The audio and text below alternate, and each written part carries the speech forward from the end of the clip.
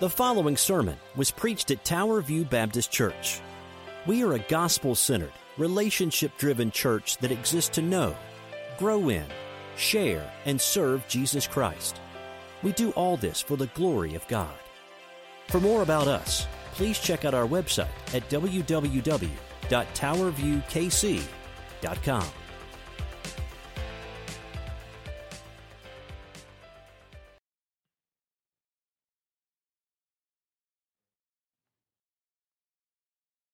Well, good morning. My name is Darren Smith. It's good to have you with us this morning. Thank you so much for joining us.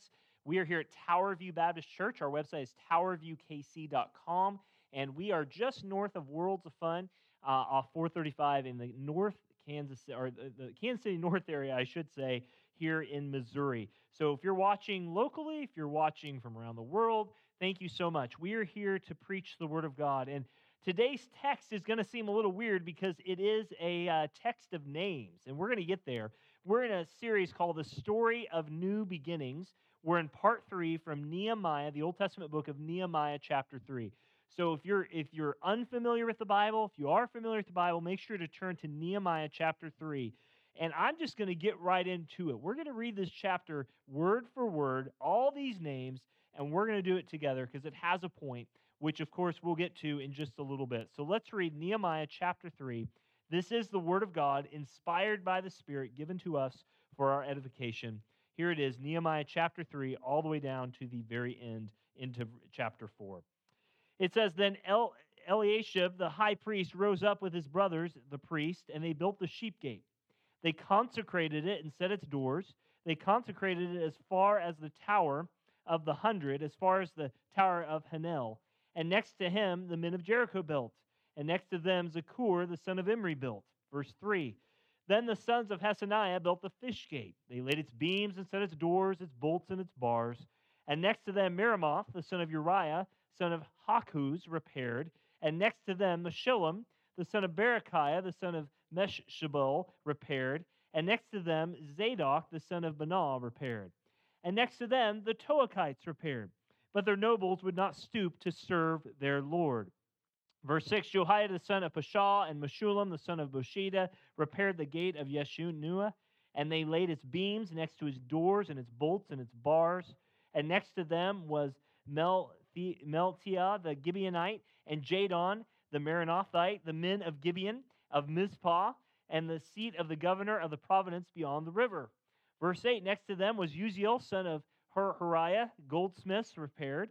Next to him, Hananiah, one of the perfumers, repaired, and they restored Jerusalem as far as the broad wall. And next to them, Rephaniah, the son of Hur, ruler of half the district of Israel, repaired.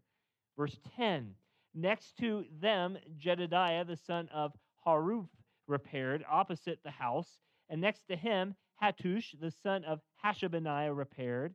And verse 11, Malchijah, the son of Hiram, and Hasbub, the son of Pahath Moab, repaired another section of the Tower of the Ovens.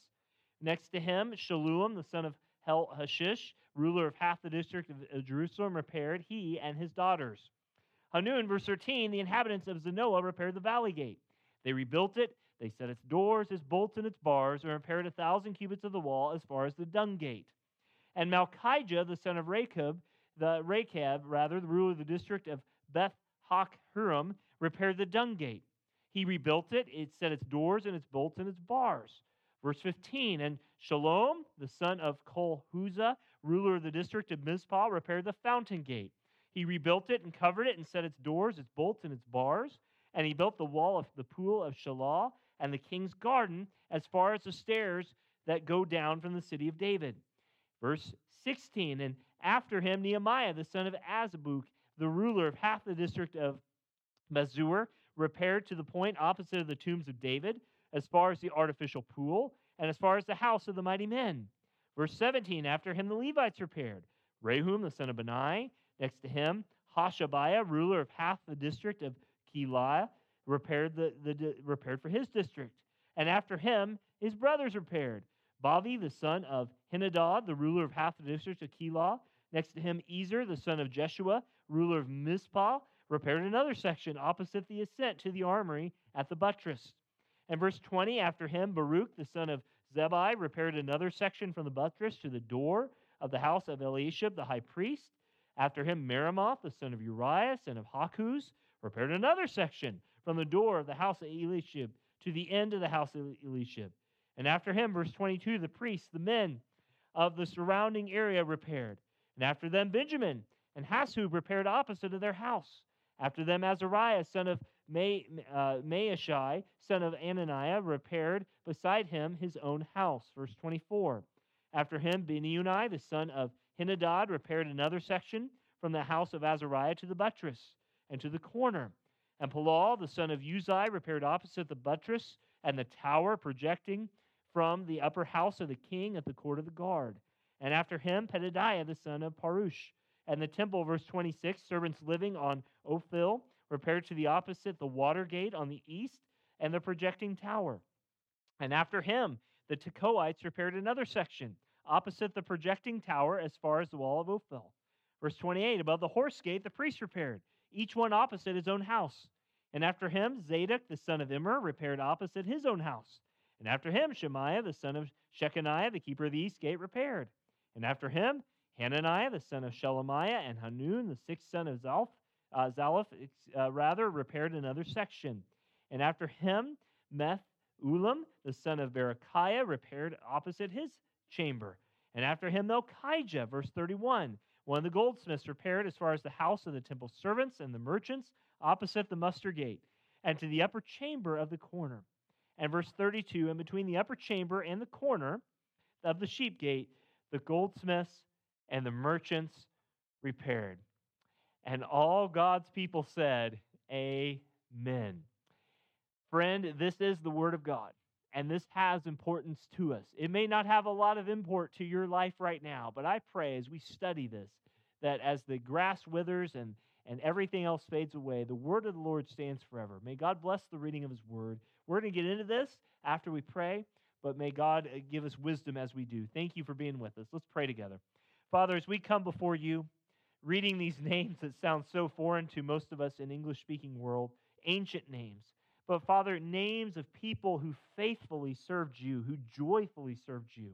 As it says in Nehemiah 7, the joy of the Lord was truly their strength. Father, we pray as we talk about its importance for us today in the context of the setting back then, that Lord, this isn't just some fairy tale or story. This is truly what you did through your people.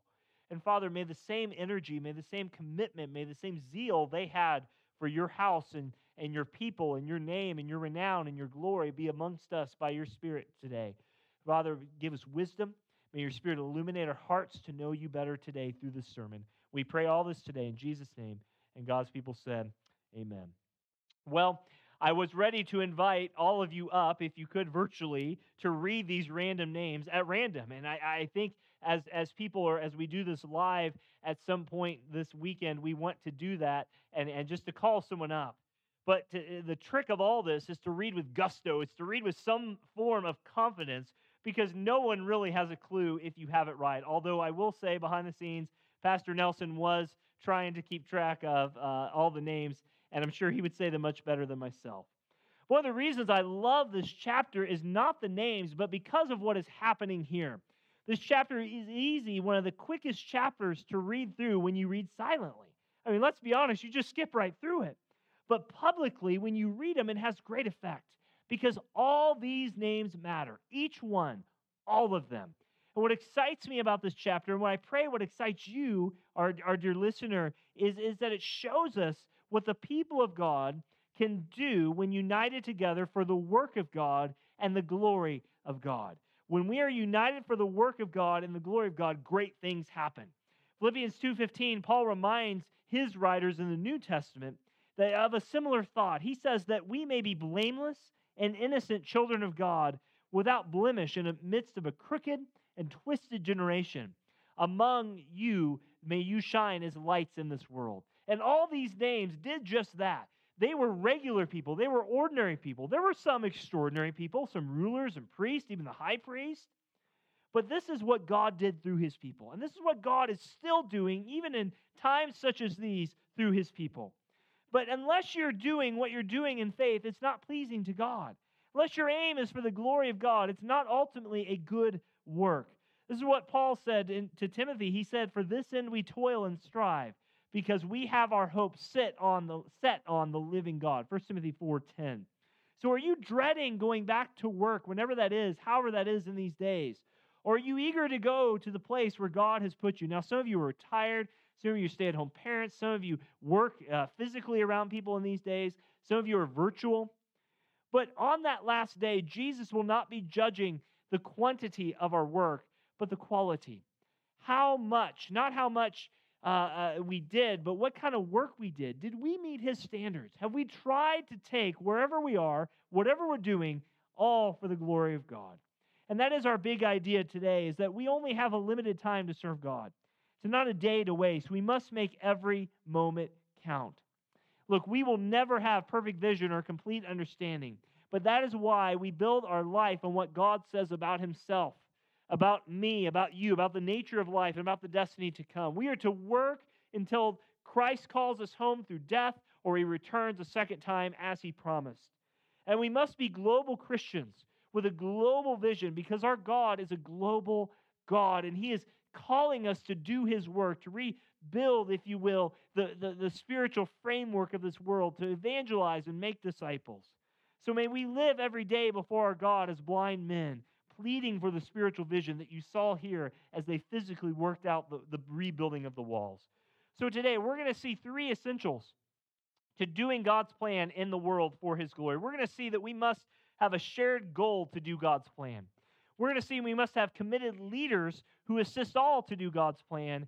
And finally, we must have eager laborers who undertake their share to do God's plan. Just a quick reminder of where we've been. Nehemiah chapter 1 is serving as a cupbearer in faraway Persia. He's never been, as far as we know, to Jerusalem, but his brother, his physical brother, Hanai, comes to him and tells him the walls have still not been rebuilt, and things are in terrible disrepair in the city of Jerusalem. So he prays and he prays and he prays, and finally God puts Nehemiah the cupbearer before the king, Artaxerxes. At just the right moment, at just the right time, he's able to persuade, by God's strength, the king to send him back to Jerusalem, send Nehemiah back to Jerusalem with official letters to rebuild the walls. And back in the end of chapter 2, he inspects all the damage, but he rallies the troops and says, "We will do this. We will rebuild." But in the midst of all that, there's terrible trouble.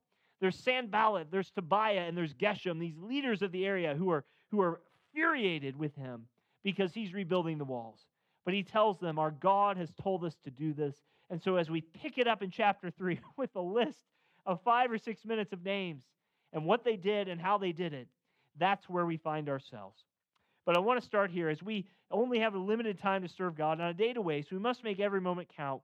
We must first do that to the glory of God by having a shared vision to do God's plans, by having a shared vision to do God's plans. Look, as simple as it is, you can't work together if everyone has a different notion of what you're trying to accomplish. It's like those games you play at leadership functions or leadership training where they tie you all together, and if one group goes this way or one group goes that way, everybody just falls down in the middle because you can't run in opposite ways and make it work.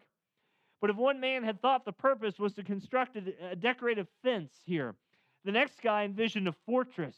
Chaos would have ensued. If they had gotten very far, it would have looked ridiculous.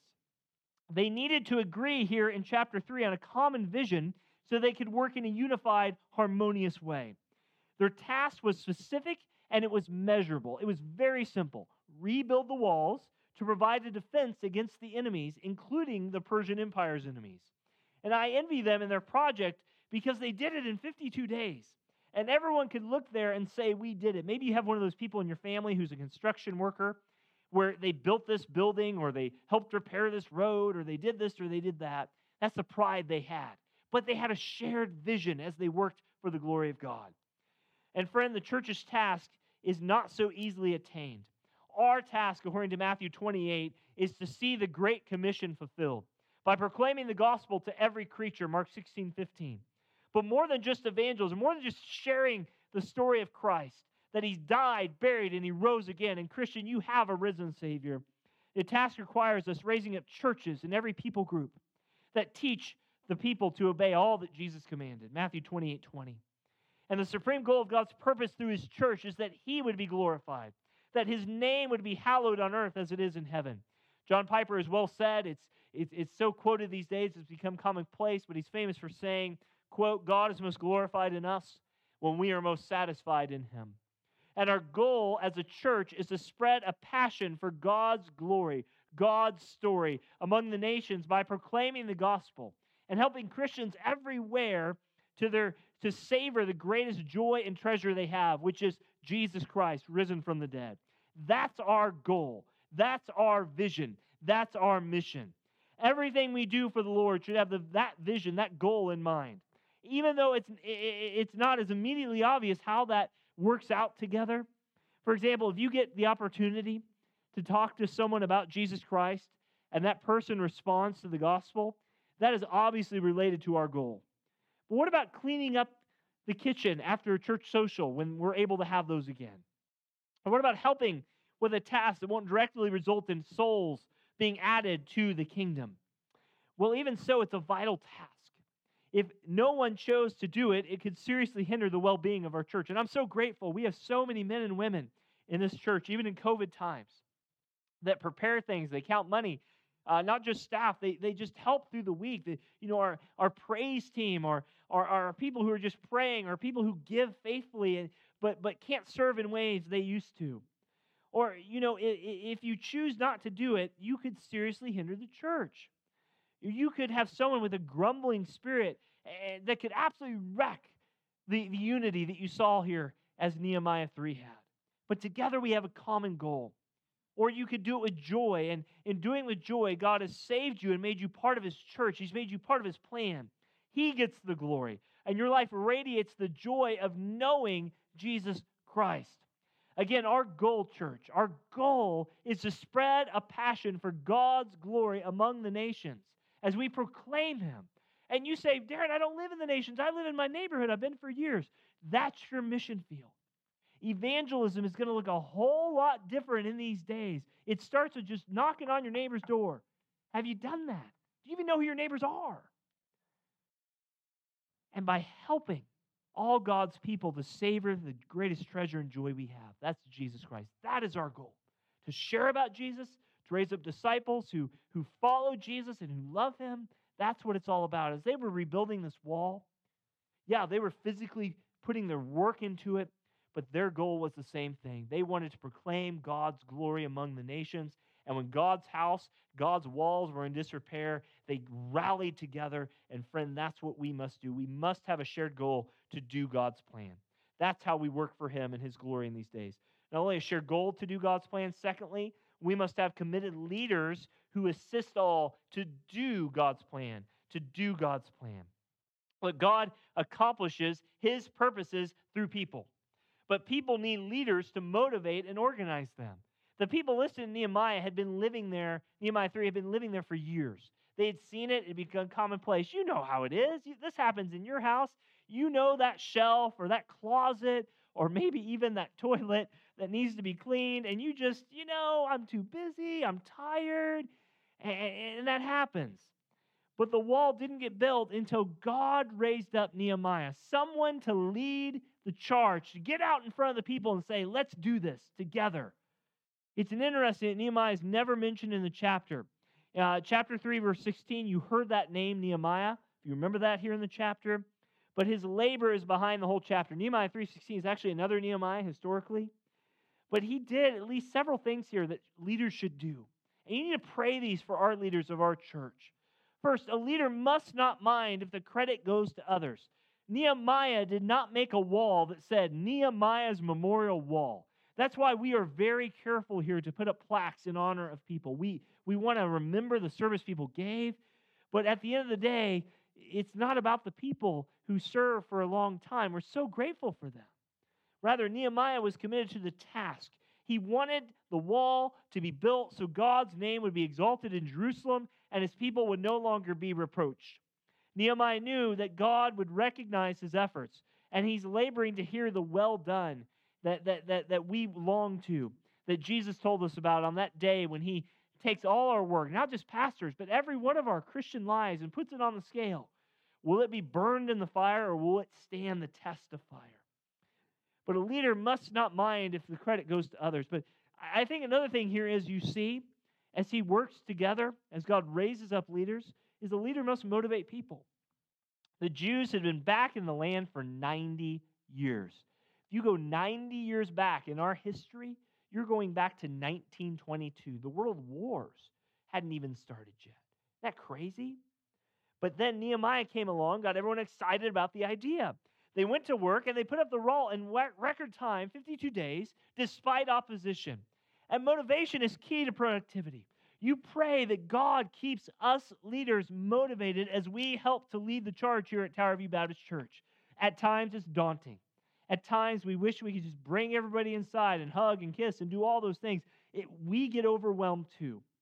And you've experienced this. You had a project, you didn't get done for a long time, you procrastinated it, but then something changed. Maybe it was a deadline. Maybe your in-laws were coming. You had to clean the house. And you thought, I'm tired of looking at that thing, and I'm going to go do something about that thing.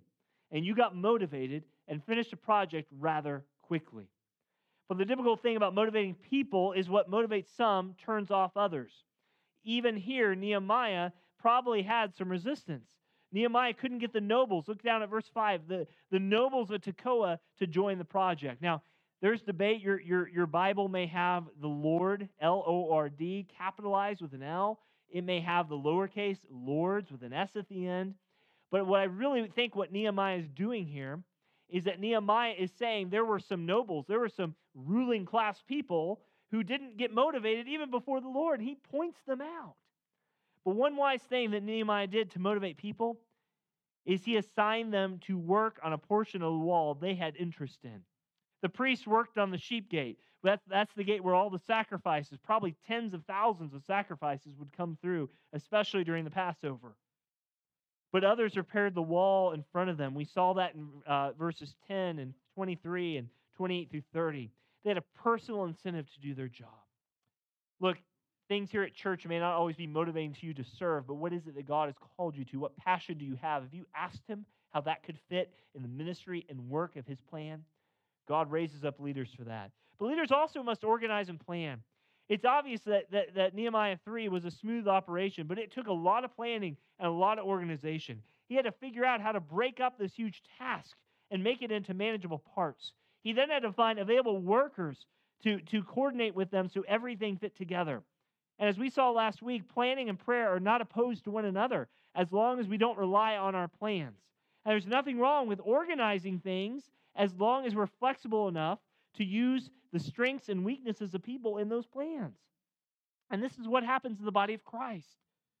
Sometimes people emphasize that the body of Christ is a living organism, not an organization. And that is true, and we shouldn't forget that, but we should also remember that every living organism is highly organized. God made us that way in His image.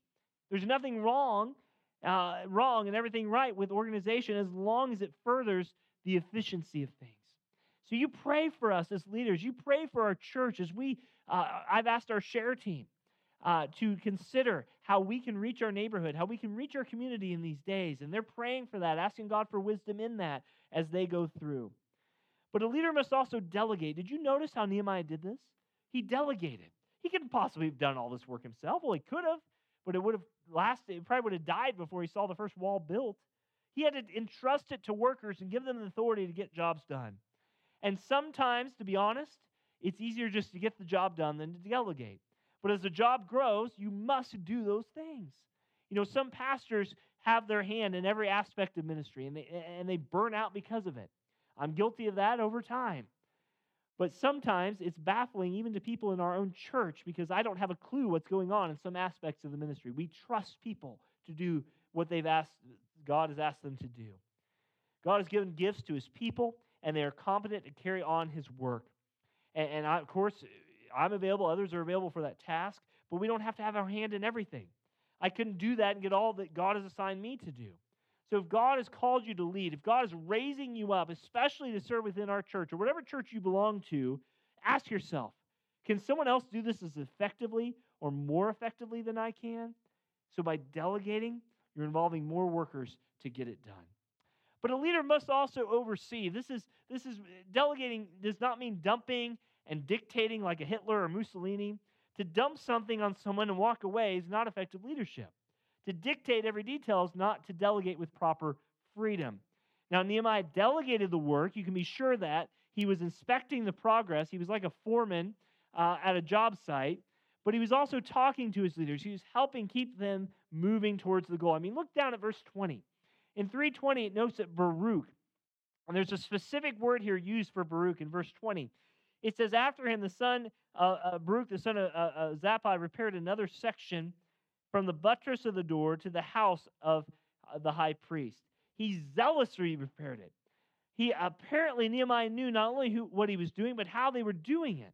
And that word zealous is very clear there. This is the same call that we are, as pastors, called to in 1 Timothy 3. The elders are to give oversight to the flock. The pastors are to watch over the spiritual care of their people. And that involves giving guidance and counsel, but also giving the freedom for people to work out, to carry out what God has given them in accordance with their own gifts and ideas, but ultimately in line with the Scripture. And Nehemiah did that. So as they're progressing towards this goal, he's raising up leaders. But a leader must also give proper praise and recognition. Nehemiah wrote down in detail who was doing what on the projects. That was enough itself. Remembering all those names without writing them down. And so some are mentioned as completing more than the section of the wall. But the important thing here, I think, is that Nehemiah recognized every worker. Not that he recognized every worker, there had to be hundreds more. But that God recognized them by including their names here. And I'll be honest, I always get nervous when giving out praise because I am prone to forget those details, even when they're right in front of me. But in spite of that, you pray that we recognize the people who faithfully serve around here, who do it well to God's glory. But we want to go back to verse 5. When you're preaching through a list of names, you look for things like this. Look back at verse 5. A leader must not also give proper recognition. He must not get distracted by those who are uncooperative. Look back at verse 5. I want to harp on this one more time. It says, and next to them the Tekoites are paired, but their nobles would not stoop to serve the Lord. It mentions the nobles of Tekoa who refused to join the project, maybe out of pettiness or pride. But to the nobles' shame, the people of Tekoa built 2 sections of the walls. They got down to it. Now, we don't know why they didn't do it, but Nehemiah didn't expend or expend energy on the nobles. Rather, he worked with the people who were willing. There's always that phrase that 20% of the people do 80% of the work, and I think that's true, unfortunately. But we're going to be willing to work with people who are willing to grow in Christ, who want to know more about Christ. Church member, we're going to reach out to you. We're going to try to encourage you. I've asked many of you, even over social media the last 2 weeks or phone or text, how is your relationship with Jesus going? How can we encourage you in that? We're going to ask those questions, but it's up to you to respond. You have to take ownership of what God has called you to be and do for His purposes. And those who didn't get involved were in Nehemiah's terms, were the losers in the long run. We want you involved. Don't let COVID suck the spiritual life out of your spiritual life. Overcome it, serve, and do what all God has called you to do. But you pray for leaders in this church, not just pastors, we appreciate that, but leaders of ministries making decisions on our behalf as we seek to reach our neighborhood and our area for Jesus Christ. So if we're going to work for God's glory, we must have a shared goal. We must have committed leaders, all to do God's plan. But finally, we must have eager laborers who undertake their share to do God's plans. I mean, chapter 2, verse 18, Nehemiah says, let's arise and build. Working together, they accomplished what no one could have done. There's at least 4 or 5 things here they accomplished. Is that the workers were willing to cooperate and coordinate with one another for the overall cause. It's kind of like our first point. Some worked in front of their homes, but many worked in the outlying cities. After the project was through, they returned home without any daily personal benefit. Perhaps they could dwell more securely in Jerusalem, but they would have enjoyed knowing that the temple was secure behind the wall so they could hold their annual feast. But beyond any personal benefits, they were willing to work for the overall cause, that the name of the Lord would be lifted high among the nations. And so they coordinated it at different projects. Each person knew what his task was, and they did it. But they did it in harmony, in conjunction with others. It would not have worked if one guy built his section, but didn't interlock it with the section next to him. You know, it's like when you're playing with those blocks with your kids or grandkids. You remember those times when they interlocked? You know that each section of a wall must be locked into the next, or it'll fall over. I mean, the guys building the gates had to coordinate with the guys building the walls around the gates. That makes sense.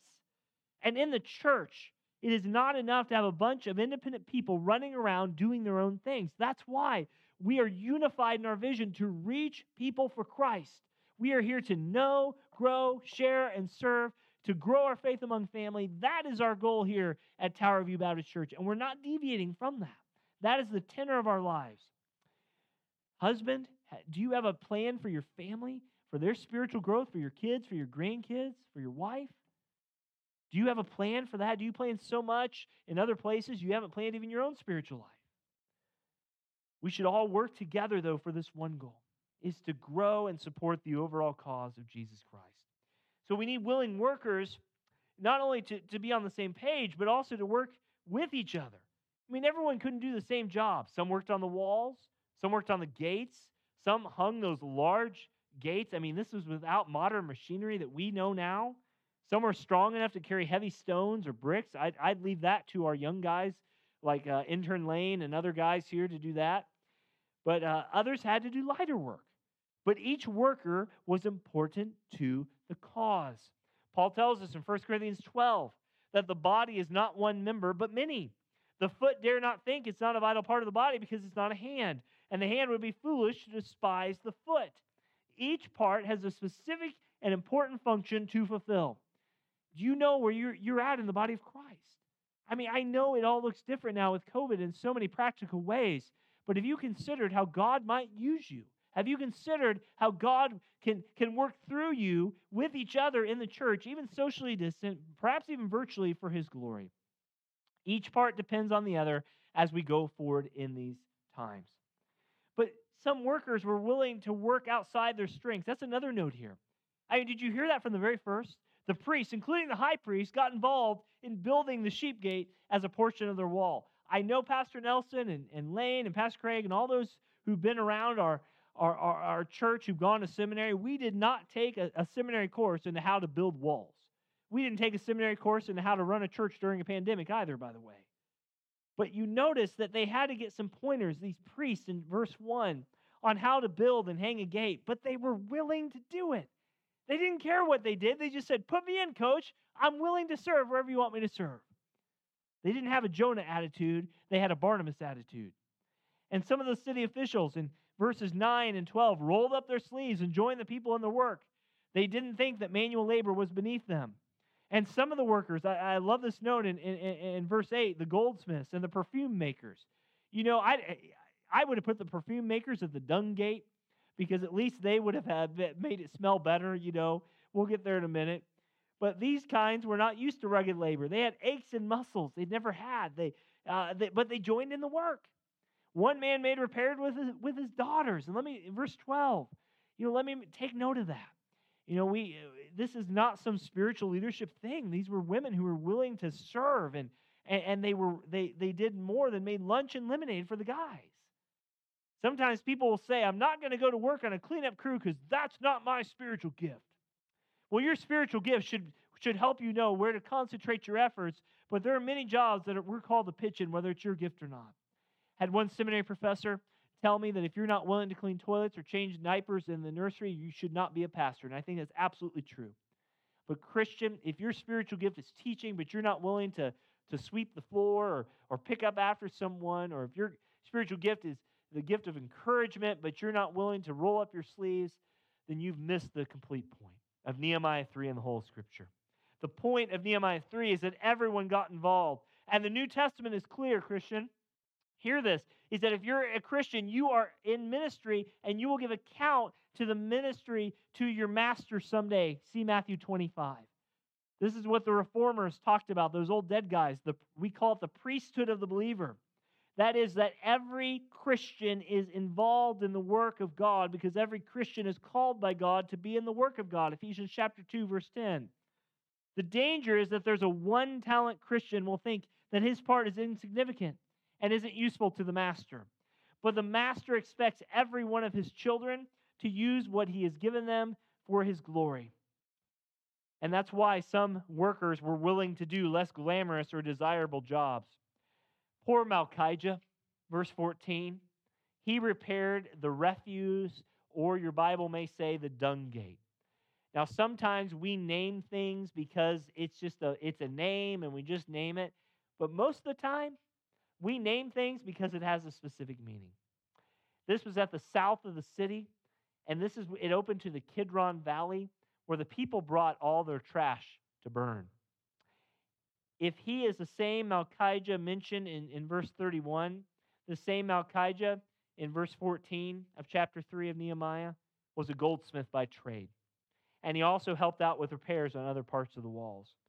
There were probably plenty of volunteers to repair the fountain gate or even the sheep gate, but who wanted to repair the dung gate? There's a part of our city just south of our church called Front Street, kind of that area where if you drive on 435, woo, and you hit it at the right time of the day, if you're falling asleep at the wheel, you're not asleep anymore. You smell it. You own it, and you know it.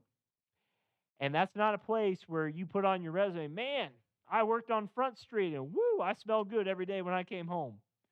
Malchijah, whoever this guy was willing to do whatever God asked him to do, even serving at the dung gate.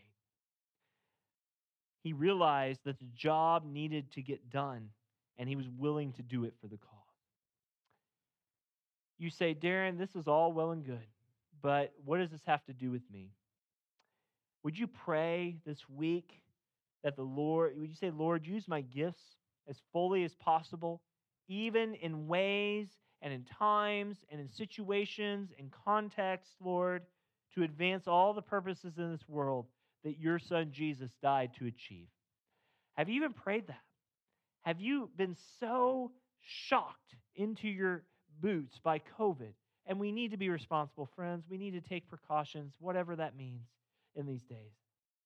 But have you been so shell-shocked by what this world has done the last year or so that you haven't even prayed that prayer? Maybe you were a faithful servant before all this, and your knees were cut out, your energy was cut out from underneath you to serve the Lord because you can't do it in the way you want to. Well, Malchijah's here to tell you that if you want to serve the Lord, sometimes it looks different. Just be faithful to wherever he calls you. Let me also share with you that the world estimates your importance by our churches maybe by how the people are serving you, but God estimates your importance by how you are serving people. God doesn't care the number of people you're serving. God just calls you to be faithful in how he's called you to serve those people. That could be your family right now. That could be your coworkers. That could be anything. I mean, if Malchijah is almost like a picture of Jesus, because Jesus in John 13, when all the disciples came in with their muddy, stinky, dirty, dust-filled feet, what did he do? He did something that we are so well aware of. He took off his outer garment and he washed the disciples' feet. And Peter said, "No, Lord, you can never do that to me." But when he started serving Peter, Peter said, "Well, Lord, just give me a bath. Just go ahead and wash me down." And that wasn't what Jesus did. But he said, "The greatest among you will be a servant." Friend, have you even asked the Lord, what is it that I can serve you in these days? And friend, although you may not ever be mentioned in a history book, if you're serving God and his kingdom, you're making history eternally and daily. Your name may never make a chapter 3 of any book anywhere. Or if it does, it may be long forgotten as these names were and everything they did and the importance of what they did. But if you're faithful to God, he remembers, he sees, he knows. Colossians 3 says we have one master we're trying to please, and that is Jesus Christ. And all who are serving God are also receiving God. Remember 1 Peter 4:11. Let him who serves serve in the strength that God supplies. Christian friends, you may not have the strength you used to have. You may not have the abilities you used to have. You may be more frail than you used to have. Or you may just have lost energy due to whatever in these days. Serve in the strength, Peter says, that God supplies. 1 Peter 4:11. It's not about the quantity. It's not about the making the front page. It's about the quality of the work that we do for Christ that matters. Would you be faithful to that task? Non-Christian, I haven't forgotten about you. All this is well and good. We've spoken to Christians for the last some time, but I want you to know that as we close, that the only way that you can be pleasing to God is not by the works you do for God or could do for God or plan for God. The only way you can be pleasing to God is the work that Jesus Christ did once for all of us, being God Himself. That Jesus Christ, fully God, was born of a virgin, born under the law at just the right time. He lived the life we couldn't live and died the death we should have died. He took the wrath of God, Jesus did, on that cross. He was buried. He had 3 days later, God, Peter preached in Acts 2. He authenticated him. He proved it. He set a seal of approval on him, on Jesus, his son. And he said, look, the only way to heaven is through him. And Jesus rose from the dead. He ascended, and he's coming back. And the truth is, the only way you can be pleasing to God, friend, is not your works, but it's the work given once and for all by Jesus Christ. Turn to him, repent, and trust him as your Savior. But if you're a Christian watching this, I just pray. I pray that you pray this week, Lord, who, where, what, how, and why of serving you. And if you're still serving the Lord in whatever capacity, then praise the Lord. God, give me strength as much as I can. But guys, this chapter is important because it tells us we only have a limited time to serve God, not a day to waste. May we make every moment count for his glory. Let's pray together. Father, thank you so much for giving us your Son. Thank you so much, Lord, for allowing us to even serve you. Ephesians 2:10 says that before all eternity, we've been saved by grace through faith, not of ourselves, it's a gift of God, but you've prepared for us works to do. Father, works that show, as James 2 says, that we truly have faith, not works that save us for eternity or forgive our sins, but works that show that we truly know and appreciate and can only begin to give a part of our lives back to the fact that your Son gave the only work that can save us on the cross. We thank you for the person and work of Jesus Christ, in whose name we pray today. In Jesus' name, amen. Guys, thank you so much for watching. On behalf of our staff at Tower View Baptist Church, we want to thank you for joining us. You're welcome anytime, in person, mask required. At our 10:30 service, you can even drive up in your car at our location at 7301 Northeast 50th Street in 64119 zip code here in the States. Thank you so much. If we can serve you in any way, drop us a message, call or text us at 816-368-1330. We'd love to connect with you. But we pray that wherever you are, that you're in the service of God, even in times where it looks much different than before. Guys, we love you. May God bless you. Have a great day. Again, thank you so much for joining us. God bless.